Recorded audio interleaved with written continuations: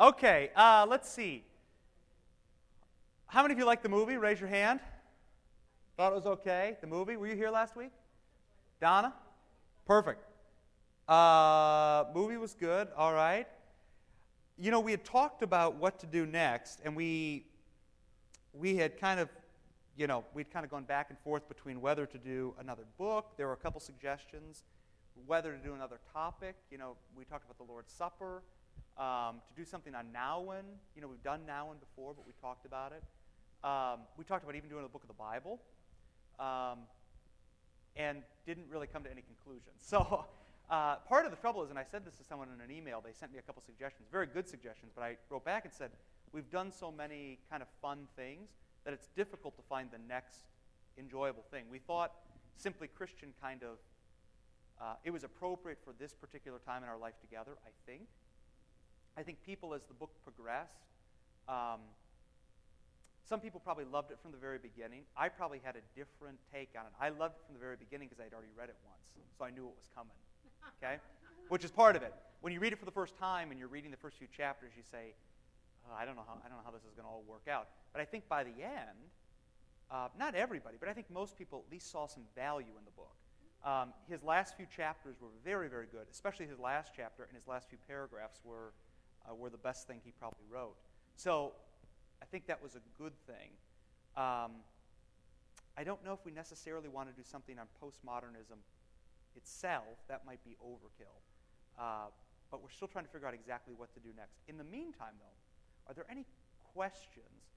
We kind of buzzed through questions last Friday because we were trying to get the movie set up and the speakers didn't work. And I mean, typical Lutheran stuff. You come downstairs, you plug it all in, and then it doesn't work. And just makes me yes. Well, but we hope to be better than that. When I said to the vicar, "Will the sound work?" "Oh yeah, sound will work. Sound will work." And then we came down and sound didn't work. It worked, just not the way we thought it was going to work. So you don't like to look unprepared, but that's the way it goes.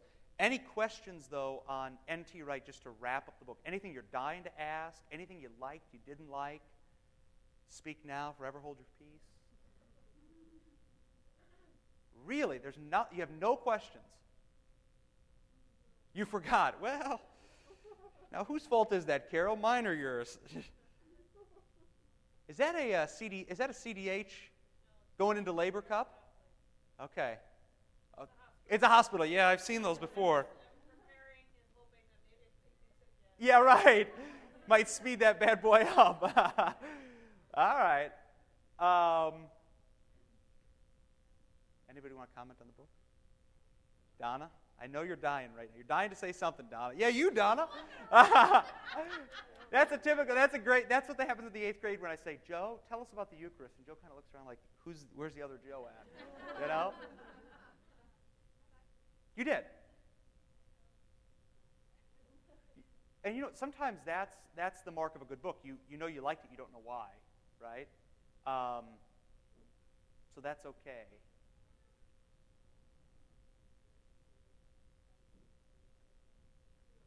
Yeah, right. Yeah. Go ahead.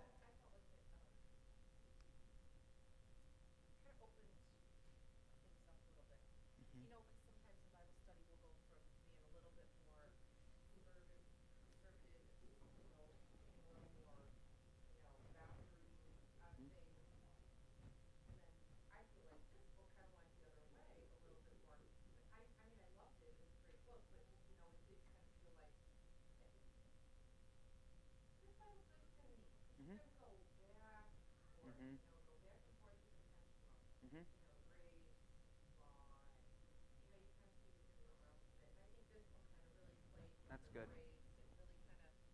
Especially right at the end, it felt like you just threw the barn doors open. Yeah. Art, theater, Yeah. it was like, well, shit, why didn't you start there, Hey, we have a guest sitting right next to you. She didn't mean that. Oh, good. All right. Well, in that case, Actually, I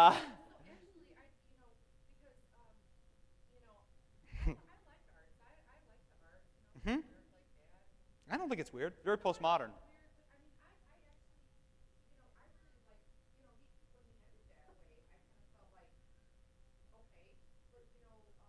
Not a lot of guidance. Yeah.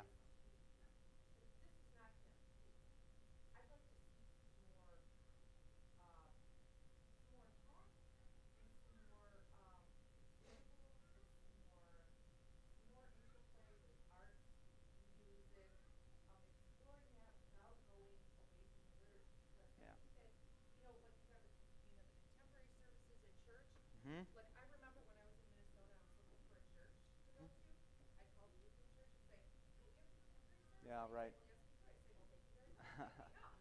So I kept doing that until I heard one that said, Yeah. great, what time to start? Yeah. Well, I think you bring up a good point, and the point is, How do you be liturgical without being contemporary? well, I didn't think that was the point you were making, but You know, I think the broader. Just let's start from the very beginning with broad strokes regarding the text. In a sense, you reveal something about yourself. This is not you; it's everybody in the room. You reveal something about yourself when you react to a text. That's part of the reason why books, and especially in academic circles, are so important. If you go, I was just looking the other day. There's this great college out on the West Coast, St. Thomas Aquinas College, where there are no lectures. The students just read books, and then they just react. What did you see? What did you like? What didn't you like? It's kind of not your traditional academic setting. It's very ancient, actually. It's kind of like the early church. But you reveal a lot about yourself when you react to a book. So I think for some folks, what they wanted in N.T. Wright was something more specific and maybe even a bit more explanation. So for instance, with the arts, the next question would be, well, like what? Right? Or give me some examples, or where can I find this? Which is, and again, this is not meant to be a knock. That's a very modern way of thinking. Okay? You've given me all the data. You've said these are ways that we can engage it. Now explain it to me. But I think what we've tried to say from the very beginning was that's the way culture works, and we're actually not opposed to explaining it. The way culture works now is they're caught up by something, they're engaged by something, and once they're so caught up in its life, then they say, explain that to me. Right? Where 30 or 40 years ago you said, explain it to me. If I like it, then I'll be caught up in its life. Very different. So what you basically read this text as a postmodern, but you're asking modern questions now, which is very okay. That's what we wanted.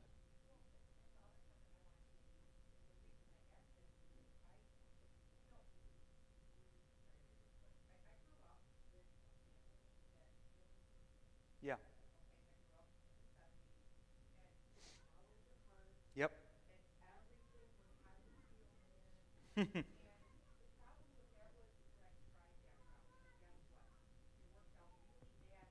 Yep. That's why I'm completely unfeeling. Okay, I get real nervous when somebody tells me to even examine feelings. Yep. I've actually got to the point where I'm pretty close and it's like feeling. Yep. But I would like to go back there, but I would like to go back safely. Yep. Because I don't want to get in trouble with feelings, and I don't want to get in trouble with that. And that's why it's like, okay, please show me some boundaries with feelings. Yep. Because I go off the deep end. I can very easily get in trouble. Yeah, that is, it's the same thing. It's like anything in life. If you let it dominate, it's in the way of the law. If you receive it as a gift, it's in the way of the gospel. So, even Luther, at the time of the Reformation, talks about the use of reason. You know, at the time of the Reformation, they're just kind of coming out of the scholastic era where reason is king. And Luther, at one point, says, when reason is king, that's completely idle. When reason is in service to the gospel, then it comes as a gift. Same thing with feelings. When feelings are king, when people begin their sentences with I feel, and feelings and emotions drive everything, completely irrationally, that is in the way of an idol.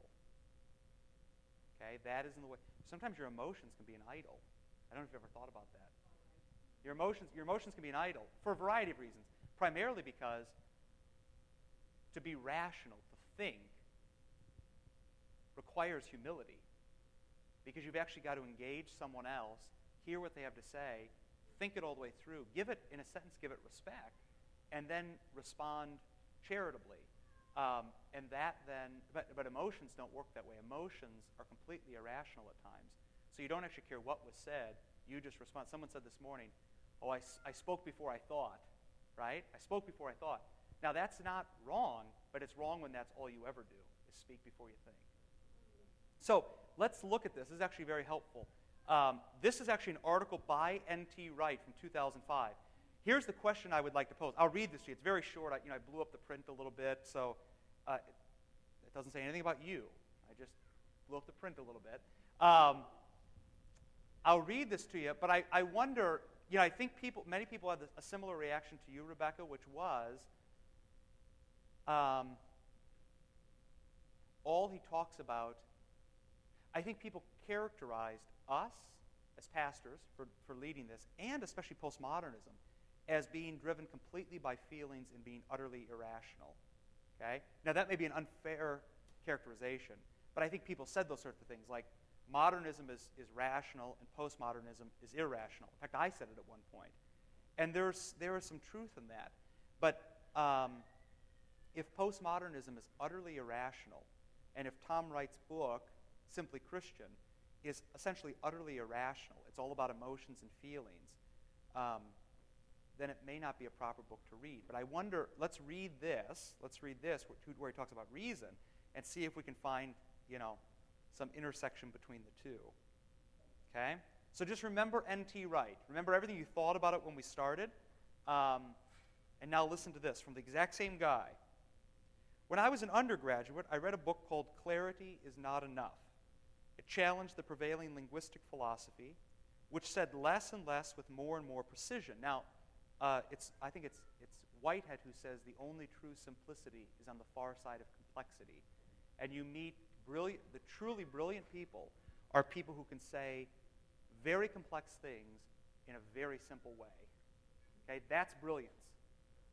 Truly complex things in a very simple way, which is part of the reason.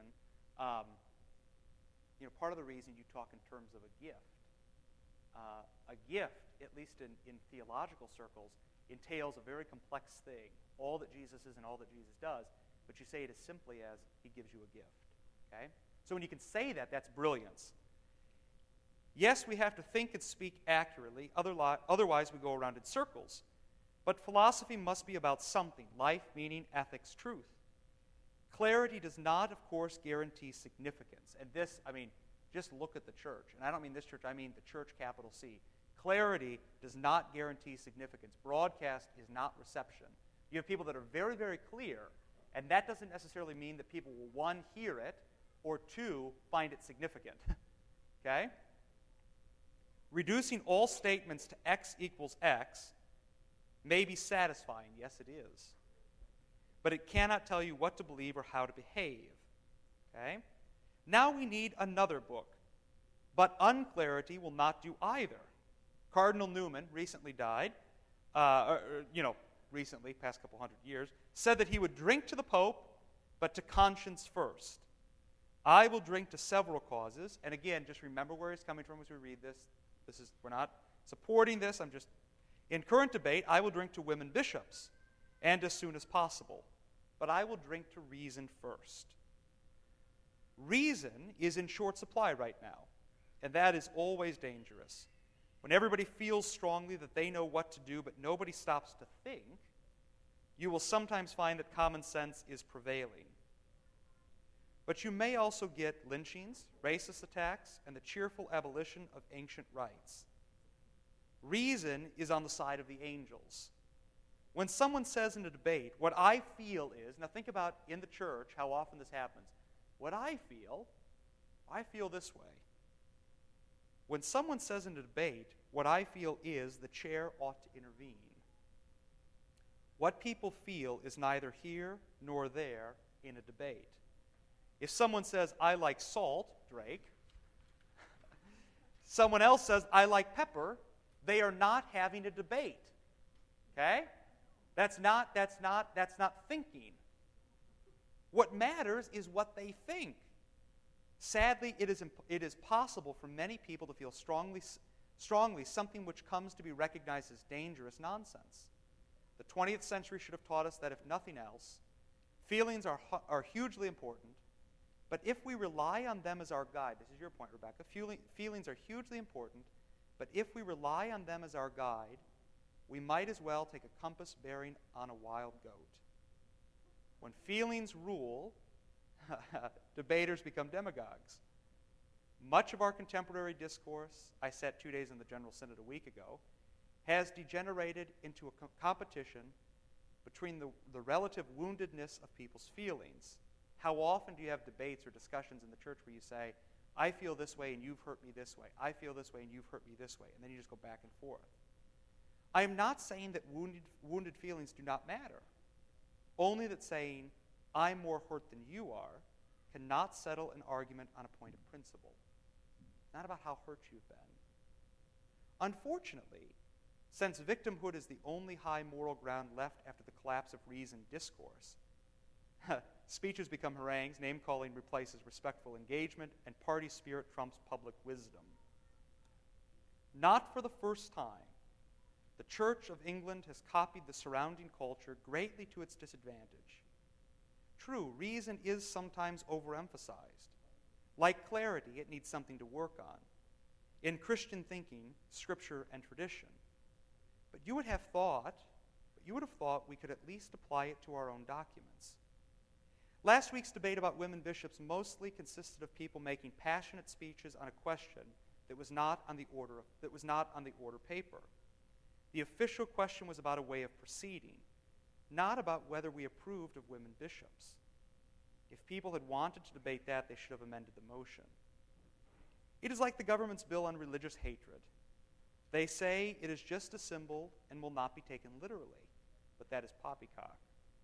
For there is a lot about postmodernism I like, but when it comes to the law of the land, I want words that say what they mean and mean what they say. Okay? This is necessary in order to build a society, or indeed a church, of trust, the precondition of genuine debate. You have to trust your opponents to say what they mean and mean what they say, and you have to earn their trust by doing the same. This happens all the time in the church. What you meant was, no, I mean what I say and say what I mean. And then trust is broken, and then you can't actually have a conversation. Here again, contemporary culture lets us down. The hermeneutic, that's just the way of reading. The hermeneutic of suspicion has become our default mode. How many times have people said, I wonder what they're doing? Or I wonder what the agenda is? Or actually said, this is what they're doing, or this is their agenda. The hermeneutic of suspicion has become our default mode, encouraging us to lump issues into bundles and people into camps. He's with him and he's with him. It is much easier that way. It stops you having to think or engage in real debate. The church desperately needs to learn once more the gentle art of reasoned discourse, of respectful engagement, of real debate. It is a better way to be Christian. It is a better way to be human. As Snoopy might have said, clarity ain't everything, but unclarity ain't anything. Okay? The purpose of what he said here is the church, at least in our culture. Now just imagine what he wrote in Simply Christian. The church in our culture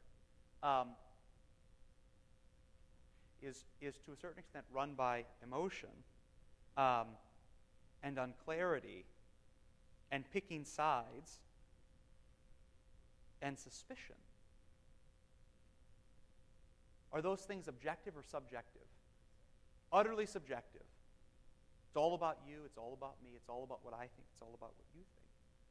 And what he's pushing you towards here is to do things in an utterly objective way. Here's the data, here are the facts, here's what we've seen, here's what you said, now tell us what you actually are about. Tell us what you actually mean. So one is utterly subjective, and you may have gotten from Simply Christian that it was utterly subjective. It's all about you, it's all about the non-believer, it's all about the echo of a voice being felt by the person. And then he says here, it's all about being utterly objective. It's all about being rational. It's all about thinking. So I wonder how we can merge the two. Or maybe you can't.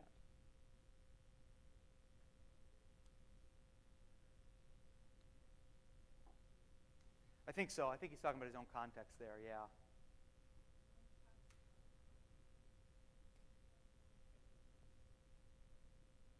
Yeah.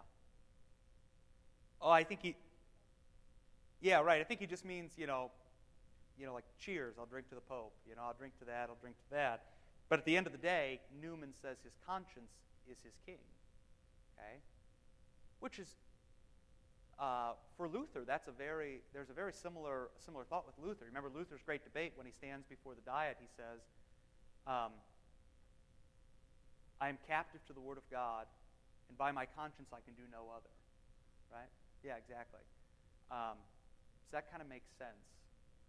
Do you at least understand what he's trying to say in this article? This is a very difficult article just to have in front of you and have someone read to you. But it's a very different way of thinking, at least from what we've seen in Simply Christian. So how do the two come together? How can you have Simply Christian, which says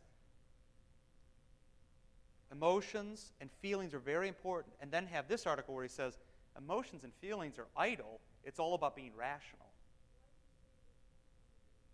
Well, tell us why they're not then. Why would you say they're not?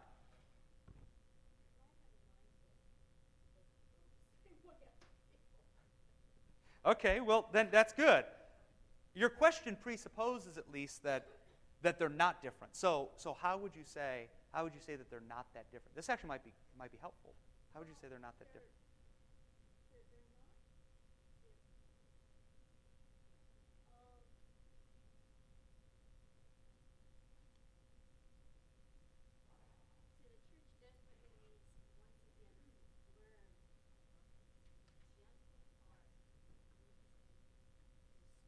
Right.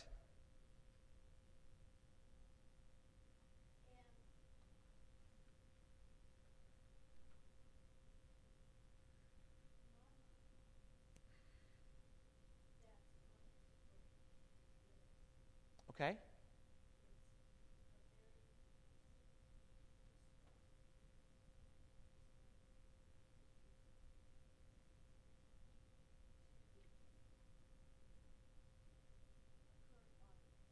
Okay. From his perspective, you mean? From the author's perspective. He wrote a very reasoned discourse on engaging Christianity.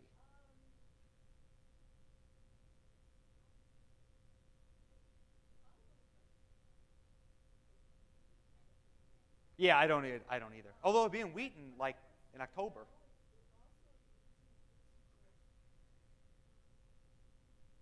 Okay. Tell us more. Keep going. Keep going. This is good.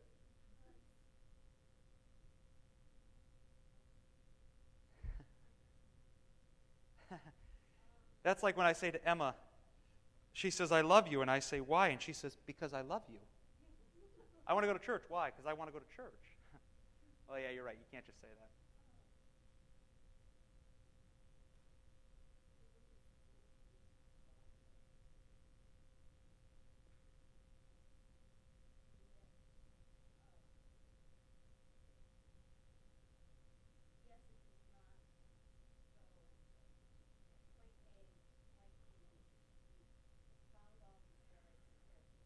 Yep, right.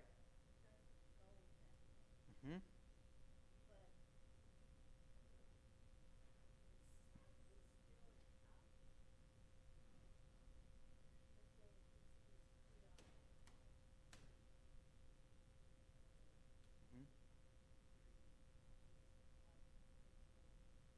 Yep. Yeah. Mm-hmm. Yeah, I don't think N.T. Wright was not irrational in the way he wrote his book. He wasn't irrational. There's a very rational approach to this. This is the way people think. This is the culture. This is what we know from Scripture. And here's how people can engage it. That's a very linear way of thinking.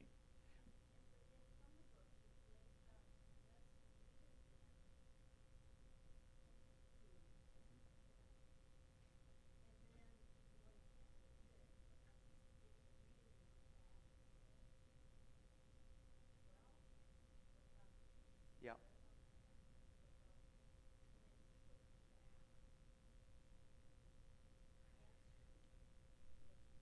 Mm-hmm. Mm-hmm.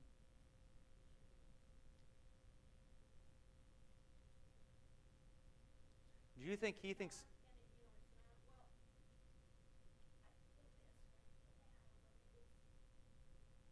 Were the echoes of a voice at the very beginning, were those subjective or objective things? Okay. Well,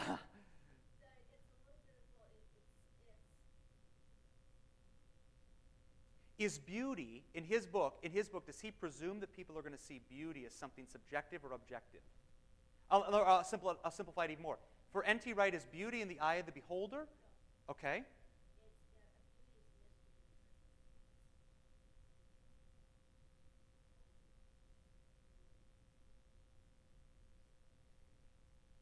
Okay.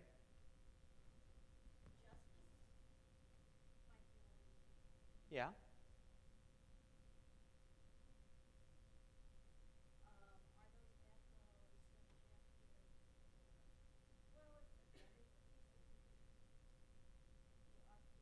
Yep.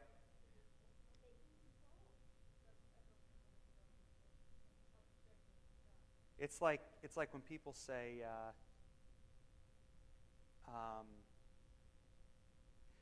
when people rail against postmodernism by saying that there is such a thing as objective truth. Postmodernism says there's no such thing as objective truth. And they say there is objective truth, whatever Jesus says. What they fail to realize is Jesus in and of himself is utterly subjective truth because he does what he wants. But what he does then becomes objective truth for us. And you get what I'm saying. And that could be said of the echoes in the book. They could be both objective because they come from Jesus, but also subjective because they affect people in different ways. I mean, I'll give you an example. Here's what I think N.T. Wright's book, I think the criticism of the book, at least early on, and part of it's actually refreshing to have you say this because maybe the book redeemed itself near the end. It kind of made sense and became a bit more rational, if you will. But I think the criticism of the book to start was, why aren't we engaging people with objective truth, such as Scripture? Instead, we're talking about beauty and justice, and why are people lonely and unloved, and those are utterly subjective things. That was the criticism of the book. And then he says in his article, it's not about feelings and emotions, it's about being rational. It's about rational discourse, as you say.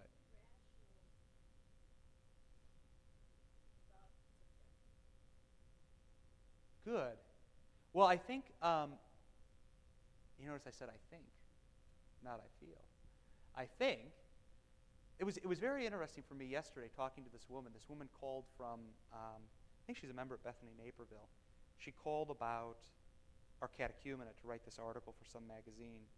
And she said, at some point in the conversation, I said, people in the age of postmodernism are drawn to things like beauty and are drawn to things like authority and are given to obedience and given, all the stuff you've heard me say for 20 weeks. What's great is when you talk to someone who hasn't heard it, they're like, whoa, that is very interesting. I say down here, you guys are like, oh yeah, there he goes again, obedience, authority, yeah, we know. But this woman was taken by it. She said, and I said, a lot of our new members are not Lutheran, and many of them are very young. Probably 90% were under the age of 40. And I said, I would pose the question. And you never want to say anything that's going to get you in trouble because this is going to be published, and then I don't want someone banging on us. And I said, I would just at least pose the question, are younger folks given to some of those things in a different way than maybe their parents were? Doesn't mean their parents weren't given to it. Everyone, regardless of your age, can say that there's something beautiful in life, or there's some justice in life, or there's times when you've been lonely and unloved. But I wonder if it strikes a chord at least differently with younger people than it does with older people. Just a question, not an assertion, just a question. So I said to this woman, yeah, young people are drawn to this.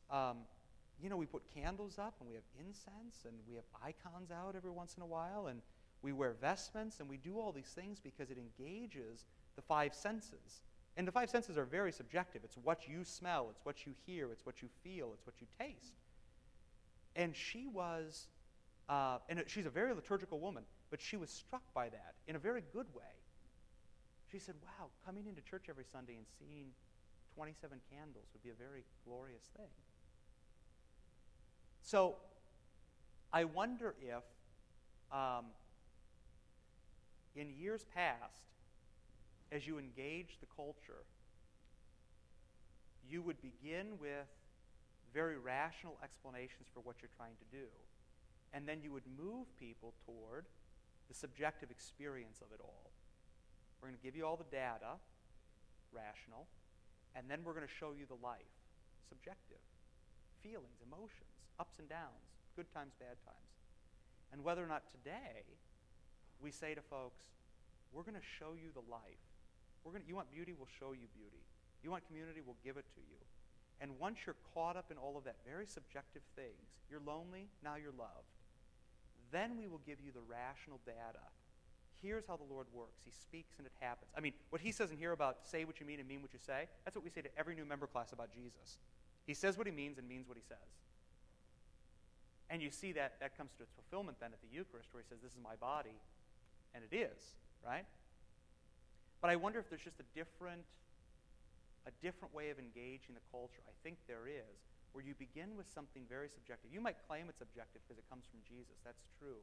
But it hits every one of you said it. Yeah. Because it does hit every person differently.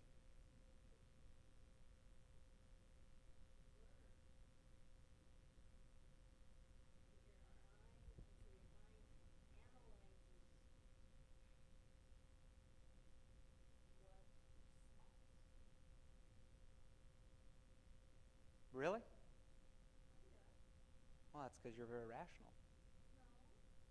Could you ever have an experience do you ever have a time where you experience something and you actually can't comprehend it? You just say, this is good? Yeah.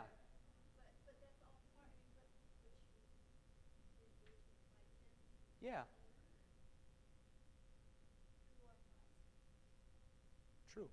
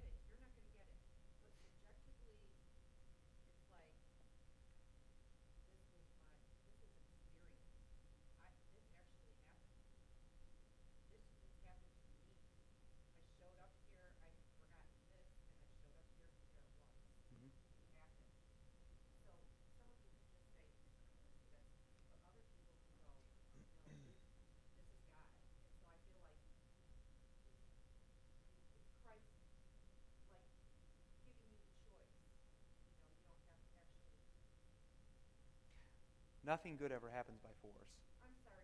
I feel like it's a very judgmental. Oh, you said I feel. That's not good. We just read. No, you're not supposed to say that. Those are swear words. Oh, I see. Okay, gotcha. I feel that Christ gives us a very gentle way to get off the hook if we really want off the hook. How about you say this? I feel like he looks at us and says, you really don't want to believe. Yeah. Well, don't say I feel. Say I think, because it's in the text. So just say what Jesus says is he doesn't do anything by force. And the greatest heresy is Burger King, have it your own way. And if you want to have it your own way, eventually he may just let you have it. There's very little gray area with Jesus. Jesus is actually very black and white.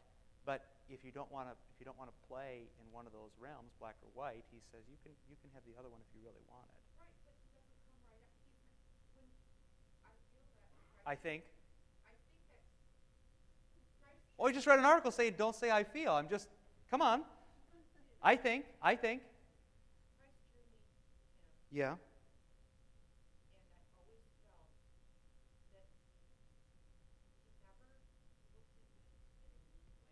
No, right. he always was kind of like, if you don't want them, you don't have to talk to them. You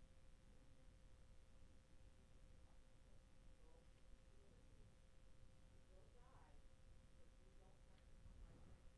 You know, and it was always very, and I think that, you kind of seem right going into it, kind of more of, like, oh yeah, you just really have to, Mhm. just take a look, I can't say the word today. I feel like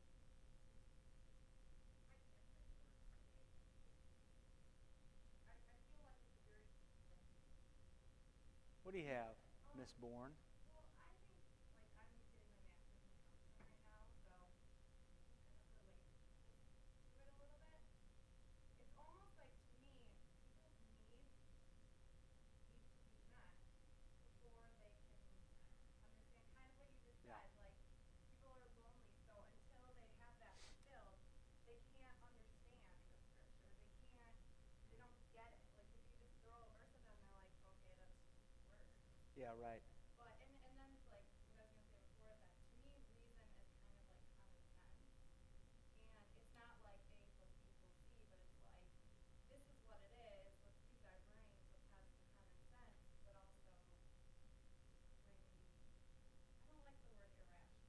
Yeah. Bring the feelings into it too, and that's kind of what counseling's like too. Is Yeah. like, you get the feelings, and then you bring the common sense into it, and you say, how's that working for you, or Yeah. whatever, and Yep. With very well that's said. kind of how I think people, how I think people work. At least nowadays. You're exactly right. I think, what's that? Yeah. Yeah, I think you're right. I mean, you saw this even. Let's just take the text. Let's just take the biblical text. You saw in the last few weeks of the church year, and you see this all over the scriptures, but especially in the last few weeks. What you saw was Jesus loving people the way that they needed to be loved, which is exactly what you're saying. They've got needs, and until those needs are met, they actually can't even begin to listen to what you have to say. Okay? And that is common sense. That's just straight common sense. Anything else? I mean, when your kid, needs to go in for stitches, and you say, calm down, calm down, calm down, they actually can't calm down until you can meet the need of they're bloody and they've got a big, gash on their head, right? You can't meet someone's needs you can't begin to talk to someone rationally until their needs have been met. So in the last half of the church year, especially the last few weeks, I mean, just take St. Peter's mother-in-law. She's very ill. Jesus can do anything for her he wants. He could make her dinner. He could bake her bread. He could bring her some wine. He could do whatever he wanted. But the way that she needs to be loved is she needs to be healed of her illness. So Jesus walks in and heals her, and then the Christian life progresses from there. He loves her the way she needs to be loved. She gets up and does for him. She loves Jesus the way that he needs to be loved, which is by serving, right? And it's very much the same way in the church. People come in, and maybe it'd be good for all of you if you were up for it. You should all come through the catechumenate just to see. I would guess for someone who's been a member here for 20 or 30 years, it's a very different group of people who are now coming into the church. Just not, they say it's not your grandfather's church. It's not. It's not the same church you guys all joined years ago, because it's just a different set of people in the world who are now coming in to join. So the way you engage them is very different than maybe it was 30 or 40 years ago. Now people really are lonely. My husband left me. My kids don't love me. My kids are off at school. They're unloved. We have a marriage, but we don't talk to each other. They've got a variety of problems. There's no beauty in my life. My house is falling down. My husband lost his job. I can't go out and get my hair. I can't do anything I want. There's no beauty. There's none of that in life.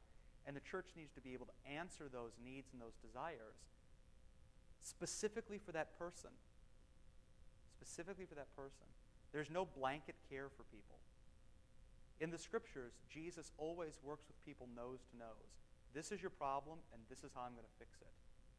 And that's the way the church needs to engage the culture, and especially engage new people who are being brought into the church. That's part of the reason why we sign you up to a sponsor the minute you come in, because that sponsor's job is to find out what your needs are. And then hopefully we've paired you with the right person because we have a little data on you before you come, and that person then can love you the way that you need to be loved. Where it all goes awry, this is the worst thing a church can do. They can have a bunch of people that say, we want to care for people, we want to love people, and they only love people the way that they themselves need to be loved. That is idle. I mean, that is idolatrous. Because what's happened is you yourself are your own God. You've placed yourself in the person of another, and you're loving that person the way that you want to be loved. And so the goal of the church is to say, what are your needs? Now that is a very subjective thing. And by subjective I mean everybody's different. Right? Everybody's different. Not everybody's lonely.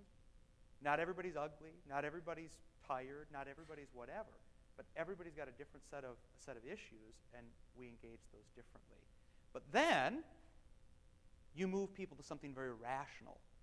Here is the objective data, because when you live your life in the church, this is the great thing about how N.T. Wright ends. When you live your life in the church, you will only succeed if you operate in the realm of objective truth or objective data. So someday, when you've got a beef with me or with someone else, this is where rationality is key. This is Matthew 18. If you got a beef, you bring the data, and you say, here's what's happened. You looked at me crossways. You were rude. You were whatever. You bring the data, and it can't run by emotion, or the church will never succeed. We bring you in very subjectively. Here are your needs. Once you're in, we only work by objective truth. Here's the Bible. Here's Jesus. Here's what he says. Here's how we live together. And if we move out of the way of any of that, call us on it, tell us, and we'll confess. That makes sense? Talk about a discourse. Someone said to me this morning, can you really go an hour and a half on this? I said, I can talk an hour and a half about anything. As maybe some of you can. Who knows? But just a different way. It's just a different way, and this is not a bad thing. It's just a different way of doing the church. And that's part of what we're trying to figure out. That's part of what we're trying to figure out. I was half tempted to bring down the catechumenate. I gave it to you probably a year ago to look at before we ever did it, to bring it down and look at it again and see if you saw things differently maybe. Now that we've been through it and now that you've read N.T. Wright, and you're thinking maybe a bit differently about the culture. So, what else? Yeah.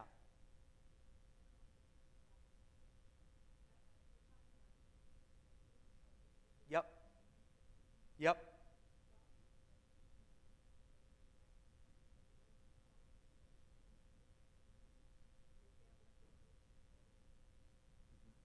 Yeah, right.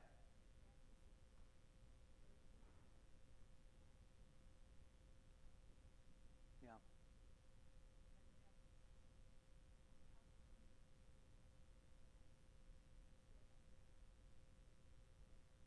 I think you hit the nail on the head, because in the scriptures, old men and old women bring up young men and young women.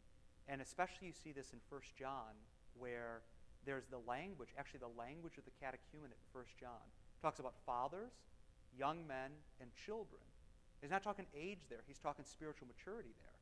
And so you have these young children being brought into the church, young in the faith, and the old men and the old women, the spiritually mature, who then bring them up through adolescence, through being a young man, all the way to maturity. And that, and I'm not talking old in age, although oftentimes that's the way it works out. The older folks in the congregation are the most spiritually mature. Why? They've been in contact with Jesus the most.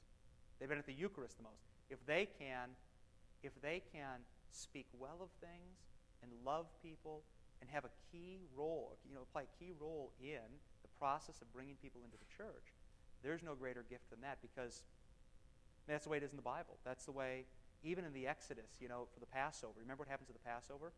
The oldest man in the house stands up and speaks, and everybody else listens. They say, Father, why did the angel pass over? And then the father speaks to the family. It should be the same thing here. People should say to the Joy Group, why did the Lord do this? And they should be able to say, because this is how he works. This is how he operates.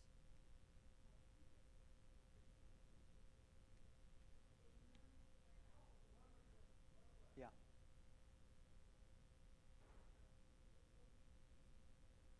Yeah. Yeah. Yeah.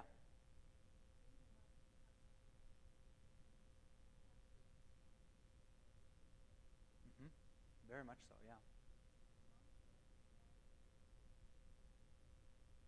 exactly.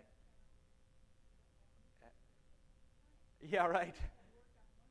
Yeah. Yeah.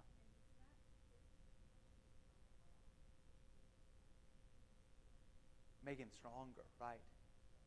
That is exactly right. Yeah, that's well said. It's about moving people. It's about moving people from strength to strength, right? And everybody has issues. Everybody. And you could spend a lifetime working on those things, and you could also spend a lifetime pointing them out in people. Neither the working on them part is okay. The pointing them out is not in the way of the gospel.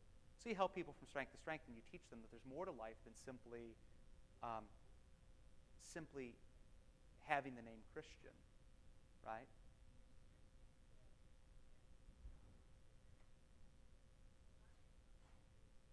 Yeah.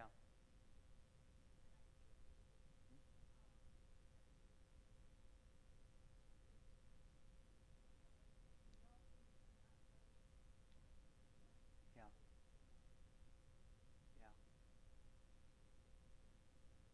And that's yeah.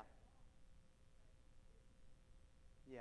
And the distinguishing between what's right and what's wrong. This is where N.T. Wright is very helpful. That is an objective thing. Right?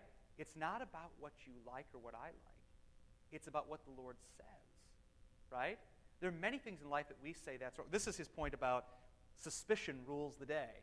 There are many things in life where you say, that can't be right. And you say to someone, why can't it be right? Because I don't like that.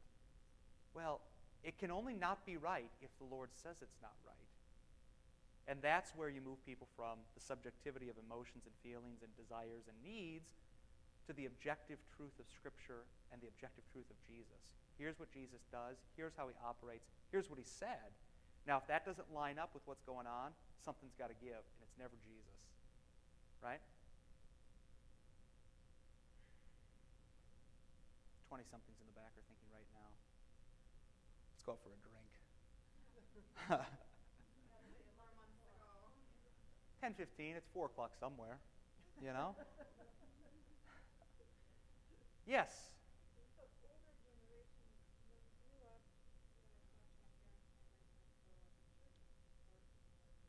Mhm. Yeah. Yep. Yeah, right. Yep.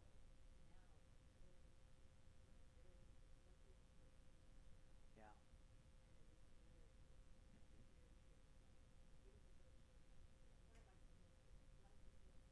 Yep. Mhm.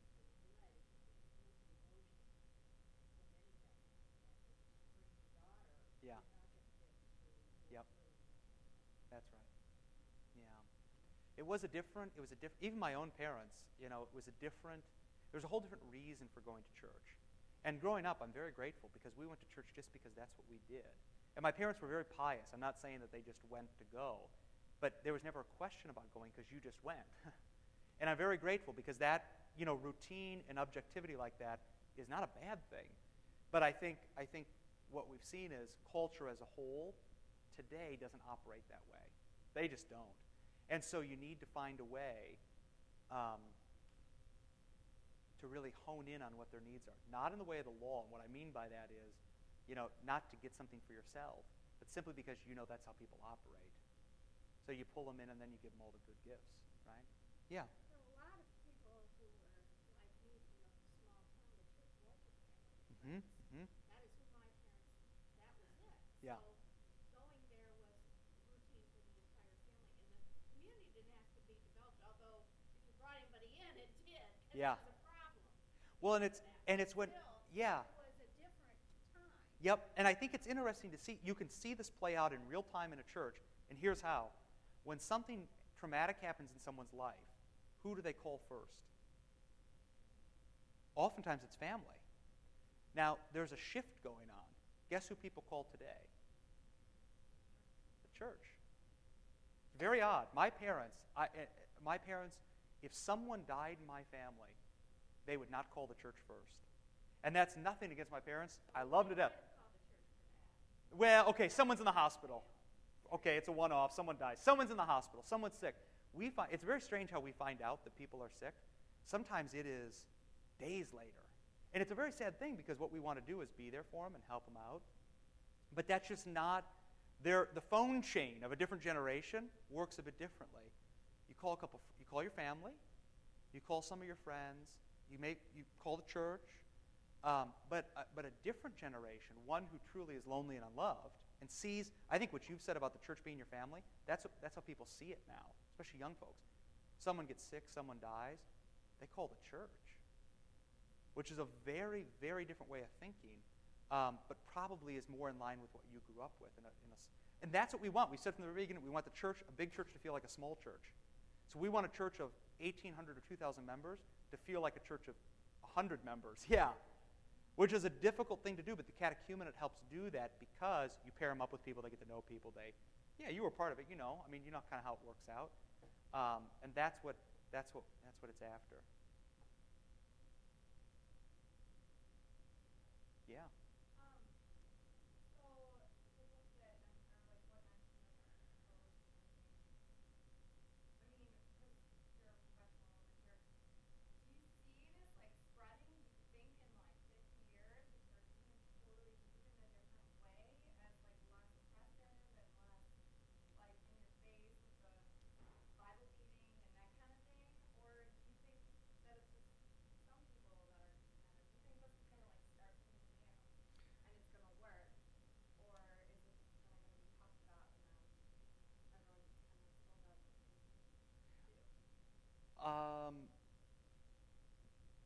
I think it's caught on, and I think it's going to catch on for a while. But everything changes. I mean, generations come and generations go, and in 100 years, it's going to be a different cultural question, whatever that may be. But I think this is something that's caught on.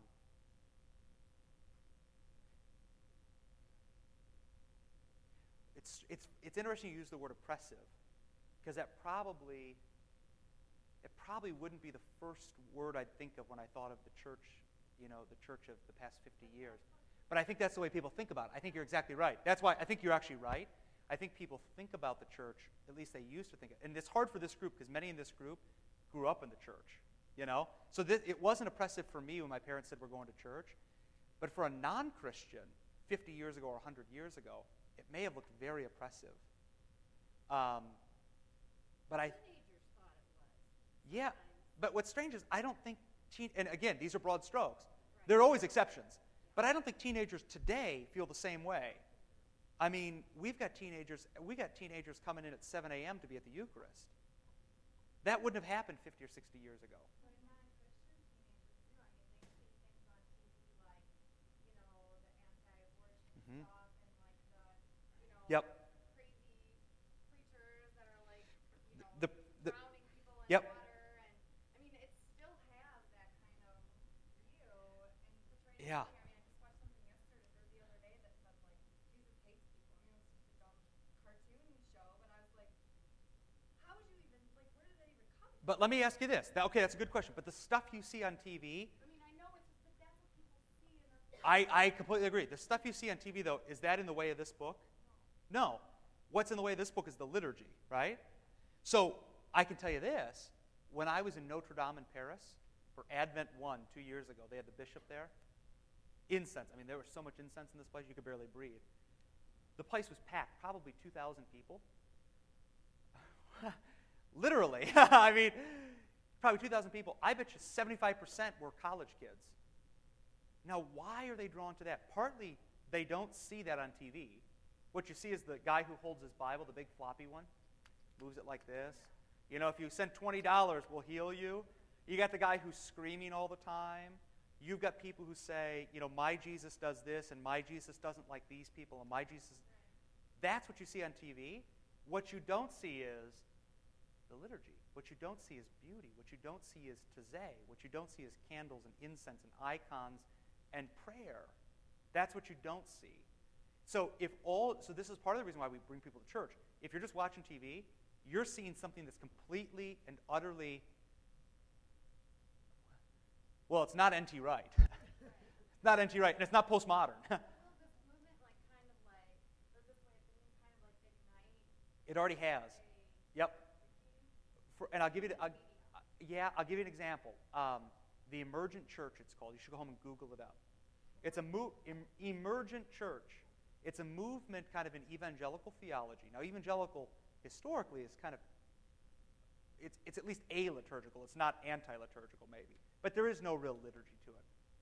It's a movement within evangelical theology that has tried to bring back some of these liturgical things.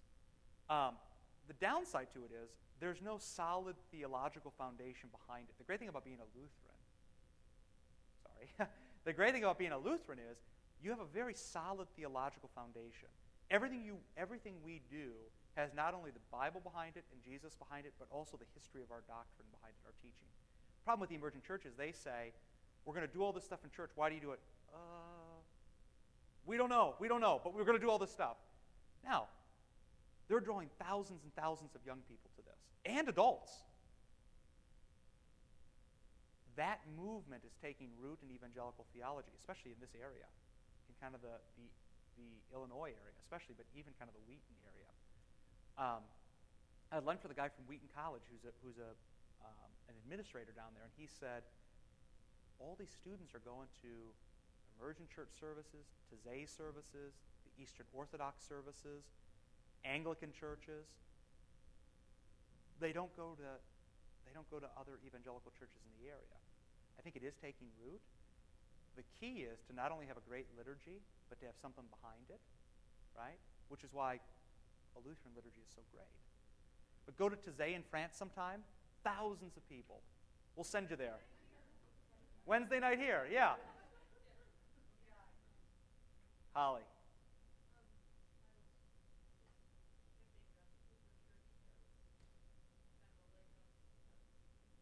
Yeah.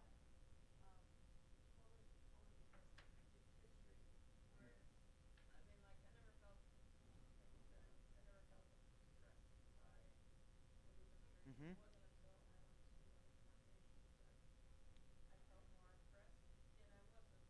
Yeah, right.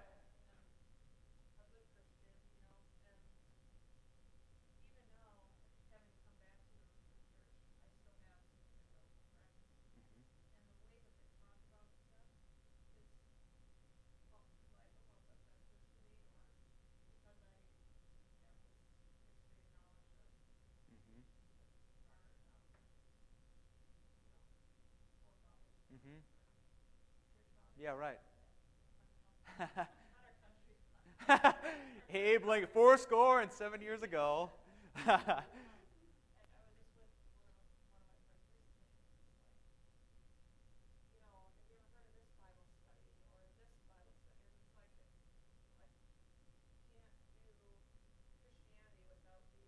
Yeah.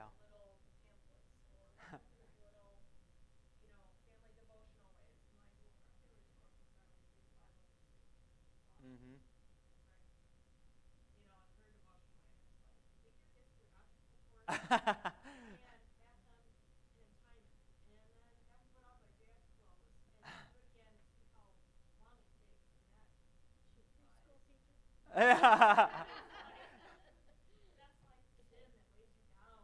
Yeah, right.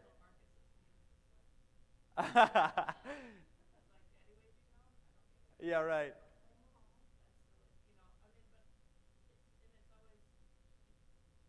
Yeah.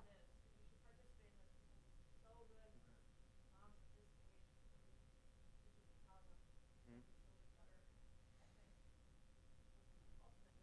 Yeah. Right. And I think, especially, yeah. Well, I think especially just in today's culture, and this is an economic thing, so many people are working so hard to make money, to support their families, and this, believe me, this is not my own opinion, but I don't actually care one way or the other. But many moms are going back to work, they're not staying home with their kids, they can't afford it. People are so busy that they don't have time for that kind of stuff. They don't have time to set up the obstacle course. They don't have time to go to 8 Bible studies during the week. They don't have time for that. So really what the church has to recognize is, with many people, you have one shot a week at people. And that's the only dose of Jesus they're going to get all week. So it better be good. And it better be natural. I said to this woman on the phone yesterday, I said, the great tragedy with the liturgy, the reason people left the liturgy is because it wasn't done well. And by well, I don't mean rigid. Rigid is not done well. There are many churches that do the liturgy rigidly, but it needs to be hospitable and welcoming and reverent, because Jesus is there, but not overbearing and not like you're a puppet or you're a robot. Yeah.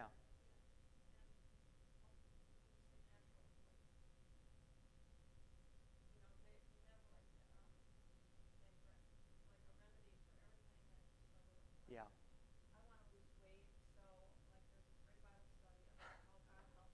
Yeah. Yeah.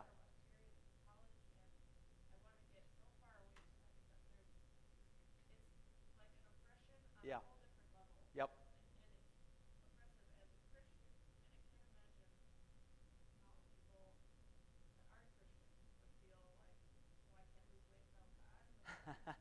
Right.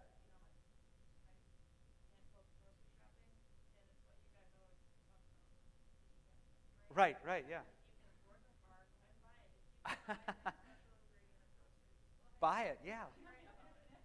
Well, that's the thing. I mean, once you've been forgiven, that's the great joy of the Christian life, is once you've been forgiven, there are very few limitations and restrictions. It's like, go out, have fun, be good, never stand in the way of the gospel, give a good witness when you can, and you don't always have to worry about, converting people or doing diet Bible studies or whatever. It's just, just go out and just be normal. If you want to, the Lord says, I baptize your brain, so get a membership at the gym,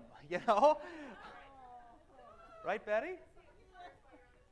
Yeah, say your prayers when you're on the treadmill. I actually saw, it's very funny, because I go down to Wheaton College, and these people are on the treadmill, like, reading their Bibles and saying, and I give them a lot of credit, because if you can run and read your Bible at the same time, that's great. But it is funny to look down the line. I'm up there with, like, Sports Illustrated and whatever, and they've got, ESV, King James, Bible study devotional, thinking, man, just relax and have some fun. Just read something normal. The Bible's normal, but, sorry. While you're working out, yeah.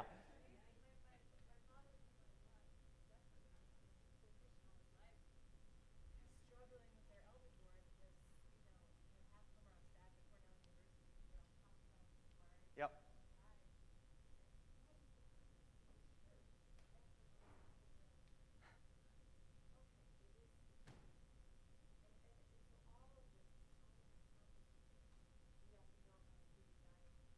Yeah.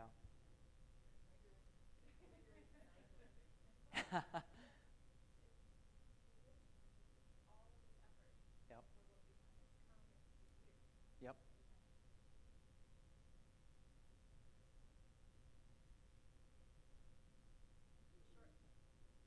Well, yeah. I didn't see any of that. Yeah, right. And it's very anti-sacramental. If you come in contact with Jesus in the sacrament every day, or at least once a week, other stuff like that is, you don't view those things the same way. You don't look for Jesus in your recycling. You just recycle because you want to take care of the earth.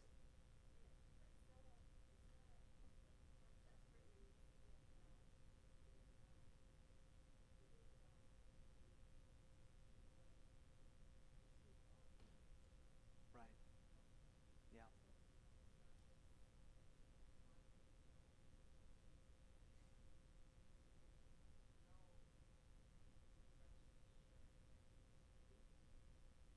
Right. Yep. It's a different way of viewing the Christian life. Yeah.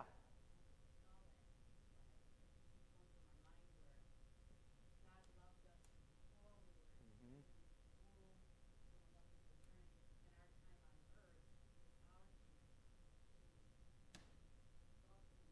Right. Right. He said it very simply, but it was very profound the way he said that. He loves you before you were born, He'll love you after you're dead, and while you're on earth, he gives you a chance to love him. And none of that happens by force. And this is very important. It's all in the way of the gospel. He gives you a chance to love him, right? I mean, he invites you to love him. And if you have bad days where you say, I don't know if I love him, he says, that's okay. It's going to be fine. But at the end of the day, he always loves you, and that's the most important part. So, anything else? Celine Dion did sing that song, maybe, but it was also Meatloaf, just so you know. You weren't there. What song is it? What song was it? Oh, It's All Coming Back to Me Now. Didn't Meatloaf sing that? Oh, Holly, both Hollies. I need to open up your cultural worldview for you, which is something I'm very good at. So, Meatloaf. Yeah, we'll listen to him next week, maybe. Yeah, not what you eat. That's what he's called. He's called Meatloaf. Or Tony. Lay your head in my pillow. You ever heard that one, Betty? I'll play that one for you next week, too. All right, here, one more thing. There are 2 thank you notes here. One to the Tuesday night women, one to Friday morning women from the Burmeisters. I'll just set them down here. If you want to take a look at them on the way out, that'd be great. They wrote very nice cards. So take a look at that. Anything else before we go? Nothing. Say that again? On the 15th? Yeah, just show up. There'll be plenty of food. Bring some Jell-O in the liturgical color. It'll be great. I said bring some Jell-O in the liturgical color. Either red or green. Red or green, yeah, right. Purple, yeah, well, red'll suffice. It's kind of like red and blue make purple. There you go. By your last name, B. B, I think, brings beer. Miller High Life. Just bring a case of that. Salad?